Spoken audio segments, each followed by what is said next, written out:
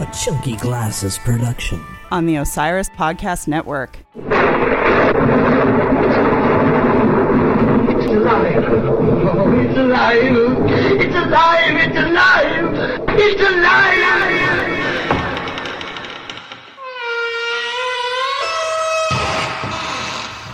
Welcome to episode 2 of Dead to Me. How exciting that our second show coincides with Halloween, which is why our theme for this episode is The Evil Dead. Not the Sam Raimi movie starring Bruce Campbell, although I wouldn't be surprised if we managed to touch on that classic slice of horror cinema. In this episode, we'll explore the Grateful Dead's many connections to the weird and the macabre. In the mid-1960s, a bolt of lightning called lysergic acid transformed a pack of folk music-loving Palo Alto kids into a beastly psychedelic R&B unit. It was scary times back when the band busted out of the laboratory. The horror show known as Vietnam was underway, and despite the groovy feels of the Summer of Love, darker tidings were on the horizon, with the Kent State incident, the concert at Altamont Speedway, the Manson family killings, and of course, Tricky Dick Nixon. We'll also discuss the Dead's hair-raising improvisations, which tore open the fabric of space-time, opening wormholes into Lovecraftian dimensions, and their iconography full of skeletons and mystery. Of course, there are the songs, which catalog characters and situations of ill repute and murder. Or Jerry Garcia's abiding love of classic horror flicks and creepy comics, and his phantasmagoric illustrations. Our special guest Jason George, a longtime head and notable tape trader, will be joining us a little later to talk about his own love of horror and how it fits in with the world of the Grateful Dead. But first, let's check in with my co-host Eduardo Nunes, who has some thoughts about the Dead's history with the bizarre and uncanny. Eduardo, let's do this!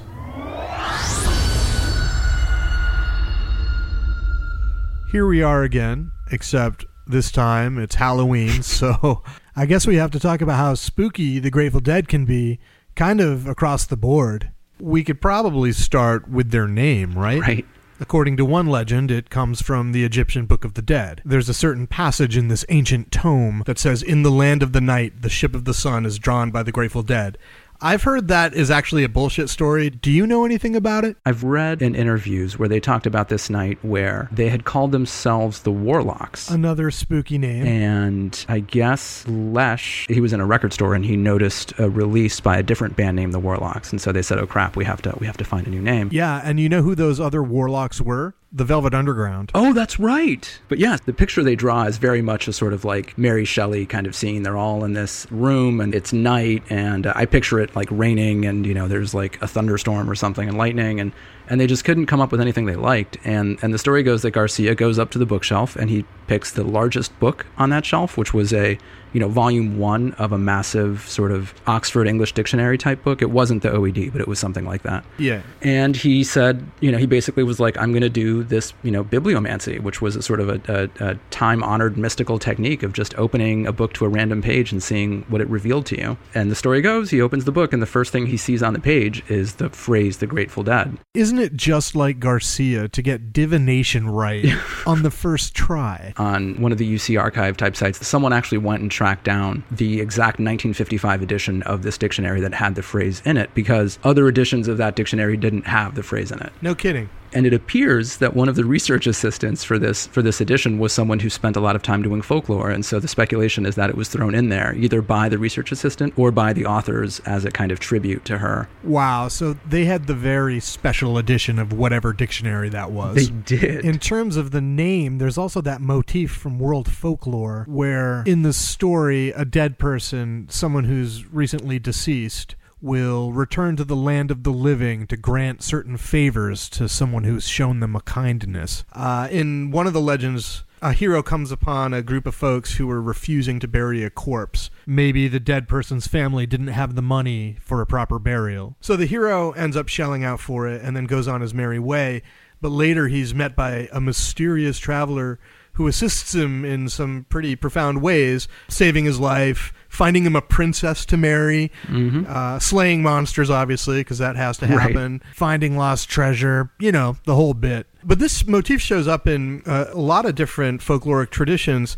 In China, they have a similar story, but I think the idea of the reward is connected to the respect that their culture extends to ancestors, which is kind of a Grateful Dead idea anyway, since they're mining the traditions of the musical and poetic past. Well, I think importantly, too, the basis for that piece of folklore is the idea that it's only by failing to pursue a reward that you attain it. Yeah, in Buddhism, which is a topic we'll also be looking at through the lens of the dead later, there's the idea that a true bodhisattva does not seek attainment. Yeah. But I want to get back to the scary stuff, namely LSD. So when this band first started, they were dosing themselves regularly and heavily and having these kind of communal, mind-blowing experiences. Phil Lesh had a quote that I came across where he talked about how it felt when the band played and things got a little too scary. And he said, "But wait, the skies are opening. The old ones are returning."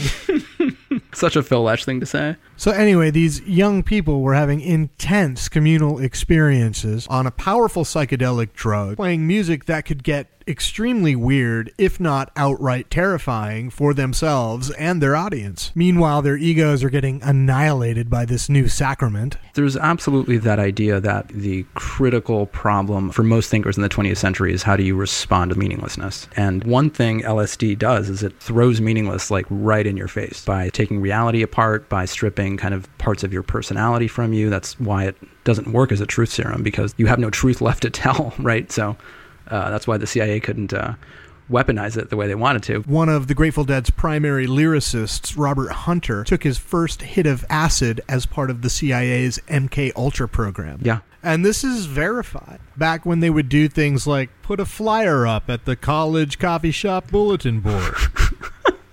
You know, it's like a sleep study, except you get dosed by spooks. Did you come across ever on message boards or just in dark corners of the internet, there's this long screed that speculates that the Dead were actually part of a government mind control program? It's all true.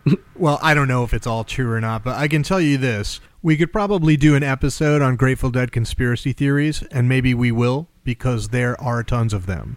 Countless. It's everything from Tavistock Institute to Bohemian Grove. Bohemian Grove, yeah. Which definitely has truth to it, because Bob Weir and I think Mickey Hart are both members. In fact, I have a little story to tell. I'm not going to name names, but a friend of mine actually went to Bohemian Grove. Right. And he told me a story about one day when he was standing in like a log kitchen next to none other than Bob Weir, who I'm assuming was wearing jorts. Of course. That's fantastic. But yeah, so there's a lot of conspiratorial, mystical strangeness around the Dead in general. Some of that comes down to the time period that they came from. America in the 1960s and early 70s was a scary place, sort of like now. So what do you think of this ambiance that conditioned the Dead?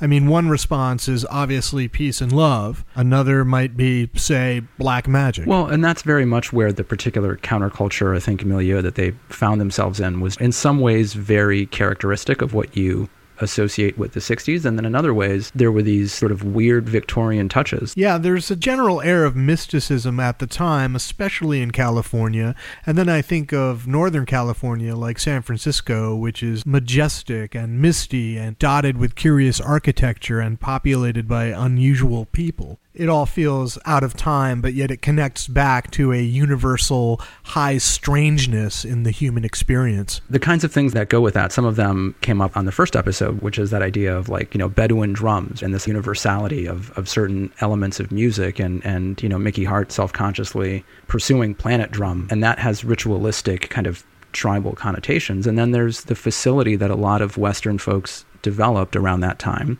with non-Western cultures, or at least cultures that weren't kind of modern Western. And many of those ideas, which were derived from older Eastern traditions, formed a kind of corpus of occult knowledge. Oh, sure. For everything from theosophy to Aleister Crowley to Gerald Gardner and witchcraft. All of this was catnip to the young Aquarians of the time.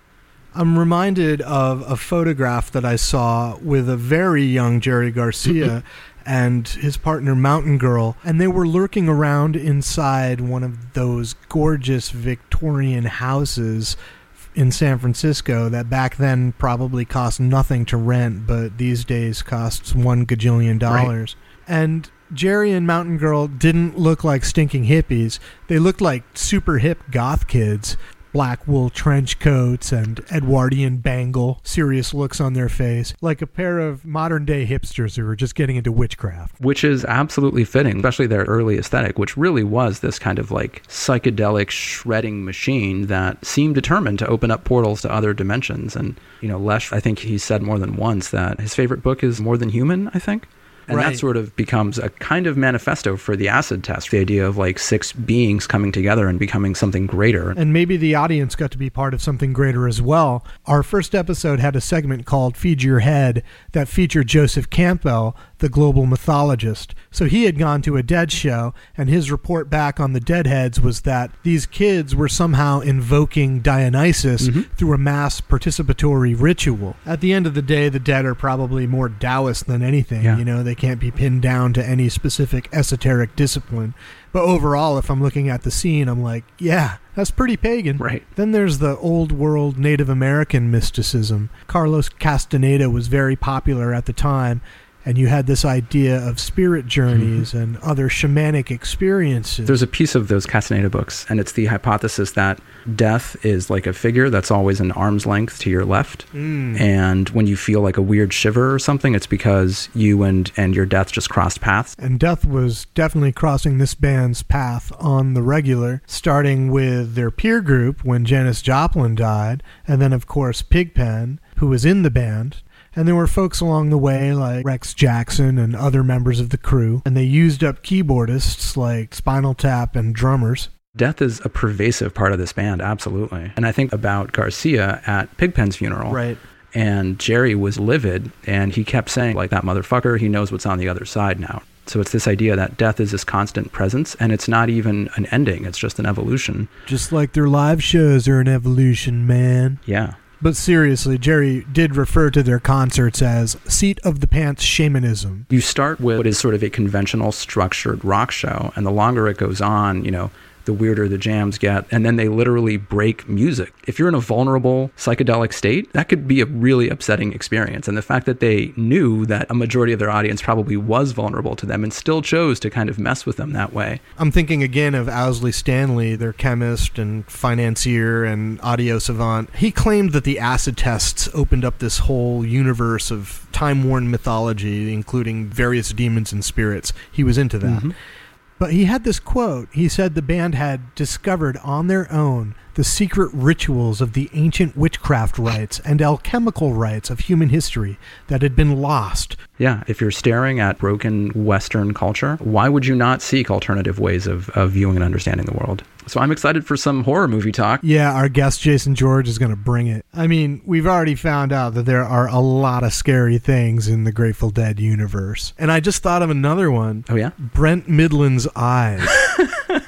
So for non-Deadheads, Brent Midland was the band's keyboardist from around 1979 to 1990. He's another one who died. The man had very intense eyes. He had very intense eyes. I encourage you to go on YouTube and just type in Brent Midland. It's BrentMydland and see what comes back. But I must warn you, do not stare into his eyes for too long, because something happened to me.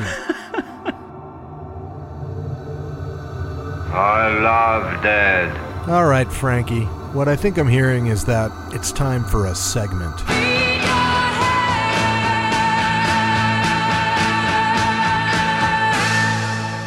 Welcome, boys and girls, to another edition of Feed Your Head. Today, we're going to be talking about Stanley Krippner and ESP. If you ask your average deadhead on the street about what a band's shows were like, they're likely to describe their experience in transcendental terms. Many will even attest to a powerful energy arising from numerous minds and psychic synchronicity. What if this communal energy, though, could be directed at people who weren't physically present at the concert? That's one of the questions that members of the Dead sought to answer in collaboration with Stanley Krippner, who was a professor of psychology at Saybrook University. In the 1960s, Krippner conducted a number of experiments to document telepathy among sleeping subjects. Garcia was fascinated by this work and made contact, and so it was agreed that the Grateful Dead and its audience would participate in a series of specially designed experiments that took place over 6 shows in Port Chester, New York in 1971. With Deadheads acting as psychic projectors, Krippner set up 2 human receivers some 45 miles from the concert venue. At a scheduled point in the performance, the audience was shown pre-selected images projected on large screens,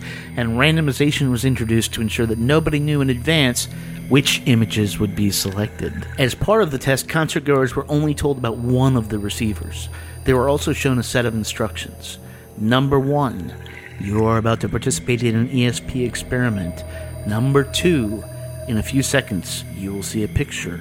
Number 3, try using your ESP to send this picture to Malcolm Besant. Number 4, he will try to dream about this picture. Try to send it to him. And number 5, Malcolm Besant is now at the Maimonides Dream Laboratory in Brooklyn. The experiments went off pretty much without a hitch, and the results were promising. At 4 out of the 6 shows, Besant's reports received high scores for how close his dreams were to the projected images, while the other participant only achieved 1 high score. Krippner knew that 6 concerts weren't enough to statistically ground his findings, so the Port Chester run was called a pilot experiment. Unfortunately, these were the only Dead shows where telepathy was formally studied. Maybe Krippner should give Fish a call. Do you know an interesting or unusual Deadhead we should profile? Drop us a line at info@deadtomepod.com, and maybe your story will be on a future edition of Feed Your Head. That is info@deadtomepod.com.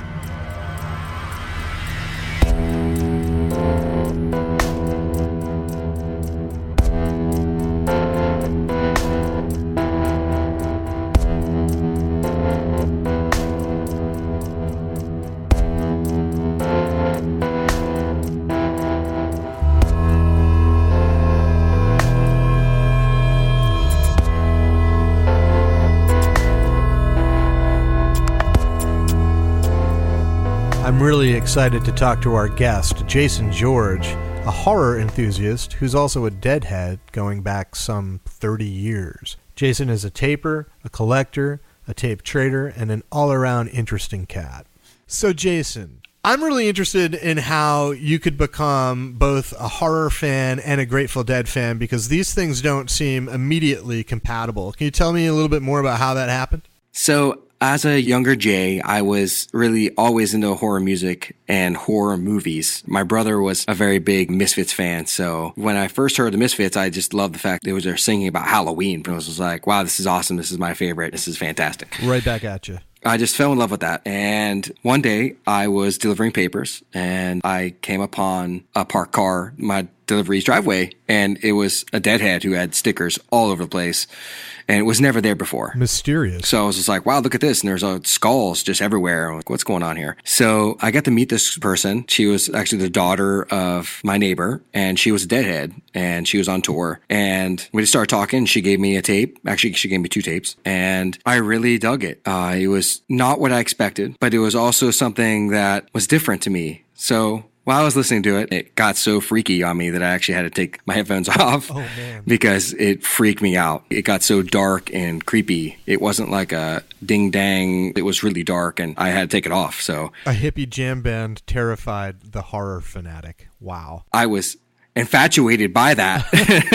Of course. And also skulls. Exactly. Now that I think about it almost sounded like a horror soundtrack to me. Right. It was almost like some sort of like Friday the 13th was going to happen. So, of course, you started going to shows. And there can be like a dark aspect to that as well, or so I hear. What's it like when you first dip your toes in? You're scared. Because when you walk into a parking lot that's filled with more people than you can imagine, it's like walking into like Times Square, but with hippies. You know, and but yet not just like hippies, it was everybody. It was doctors, lawyers, kids, people on bicycles, people on skateboards, dogs, babies, people that are 80 years old, people that had seen the Grateful Dead when it first started, older heads talking about shows, like what it was like in the 70s. Just really, really interesting, but yet scary, because there's a dark world that's going on around you that you don't know about until you actually know about it. It's probably like going to any circus or carnival and you walk the midway and see the people and the bright lights and hear the sounds and smell the smells. But underneath it, there's this strange undercurrent of mystery or even danger. Totally an undercurrent. Right. Like you could actually look over your shoulder and see a wolf man with like a mask on. And you're like, why are you wearing that mask right now?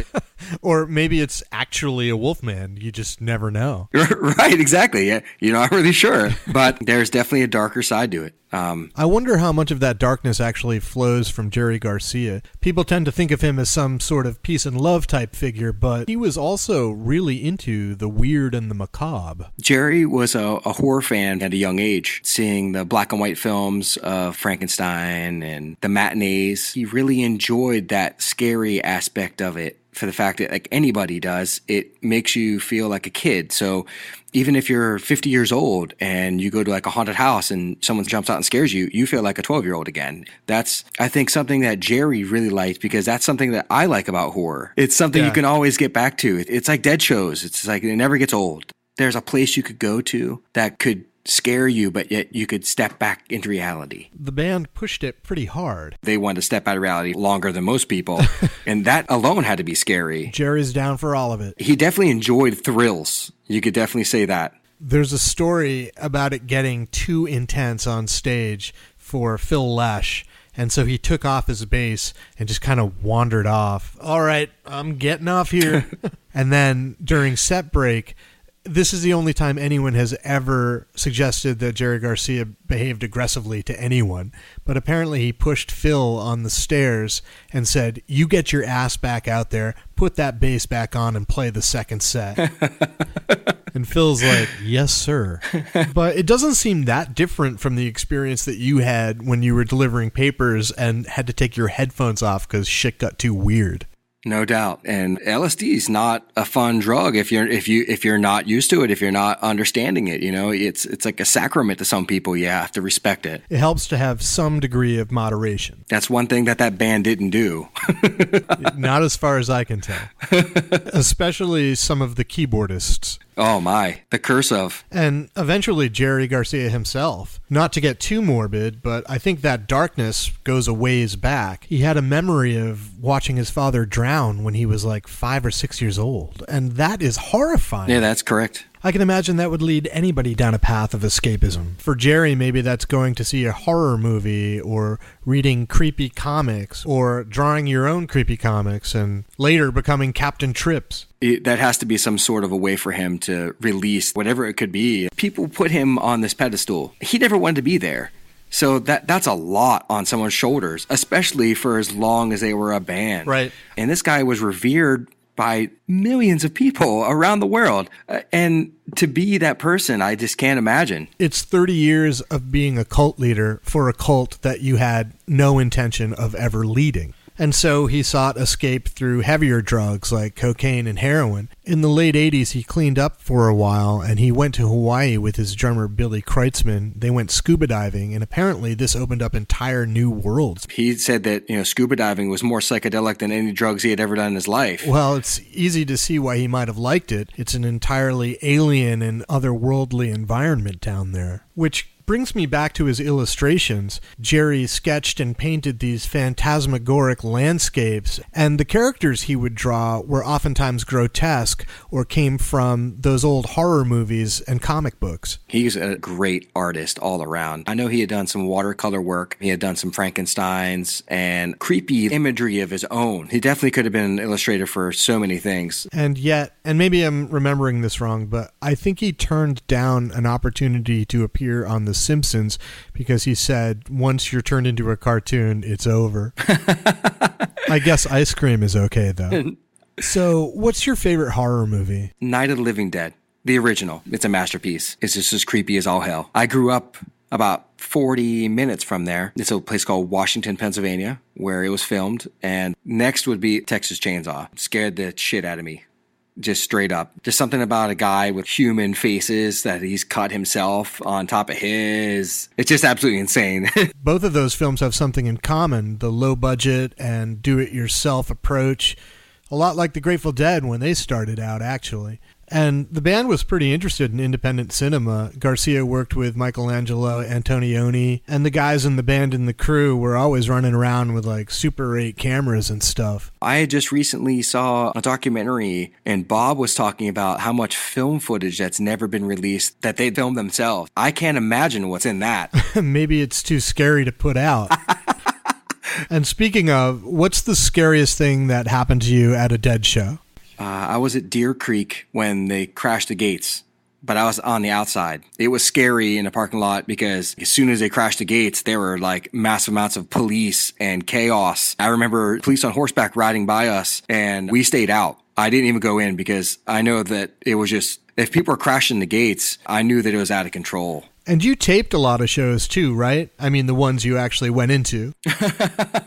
What goes back to that first girl that turned me on, the cassette tapes. I was like, wow, this is really interesting that people recorded this band and that the band actually allowed it and like wanted it to happen. That's what was really like thrilling to me. Yeah. So I guess I'm a taper. I started with just an old school set of powered microphones, just some old crappy ones that I'd found actually at like a 5 and dime. And I plugged them into an old cassette tape player. Right. And it sounded like crap until I was practicing around. I would set up in my backyard and have my friends play acoustic guitars and electric guitars. Nice. And sit back 50 feet, 100 feet, see how it sounded, what would make it sound better. And then I ended up picking up a mini disc player. That's how it all started. I was actually scared to go to the Dead shows and tape. The first 2 shows that I went into, I didn't tape because it wasn't just like your local bar band with like 400 people. It was, no doubt, 50,000 people wandering around. You got tapers that have been taping for decades. Right. And you're like, okay, and you have to like scooch into this designated area and set up your microphones next to them, and they've got like $4,000 rigs, and I've got like, it's like put together with like duct tape and stuff. So,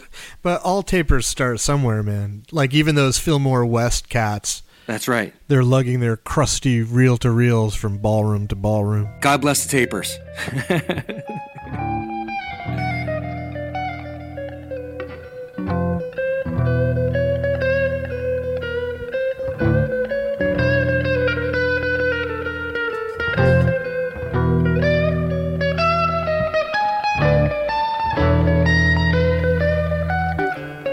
Oh, sorry. I didn't mean to frighten you. The strange sounds you hear in the background are from a Grateful Dead performance of The Other One, Part 2, at Olympia Theatre in Paris, France, on May 5, 1972. And that concludes the Halloween episode of Dead to Me. Thanks for joining. Dead to Me is a Chunky Glasses production on the Osiris Podcast Network. Recorded in Washington, D.C. with hosts Casey Ray and Eduardo Nunes. Executive producer Kevin Hill. See you next time.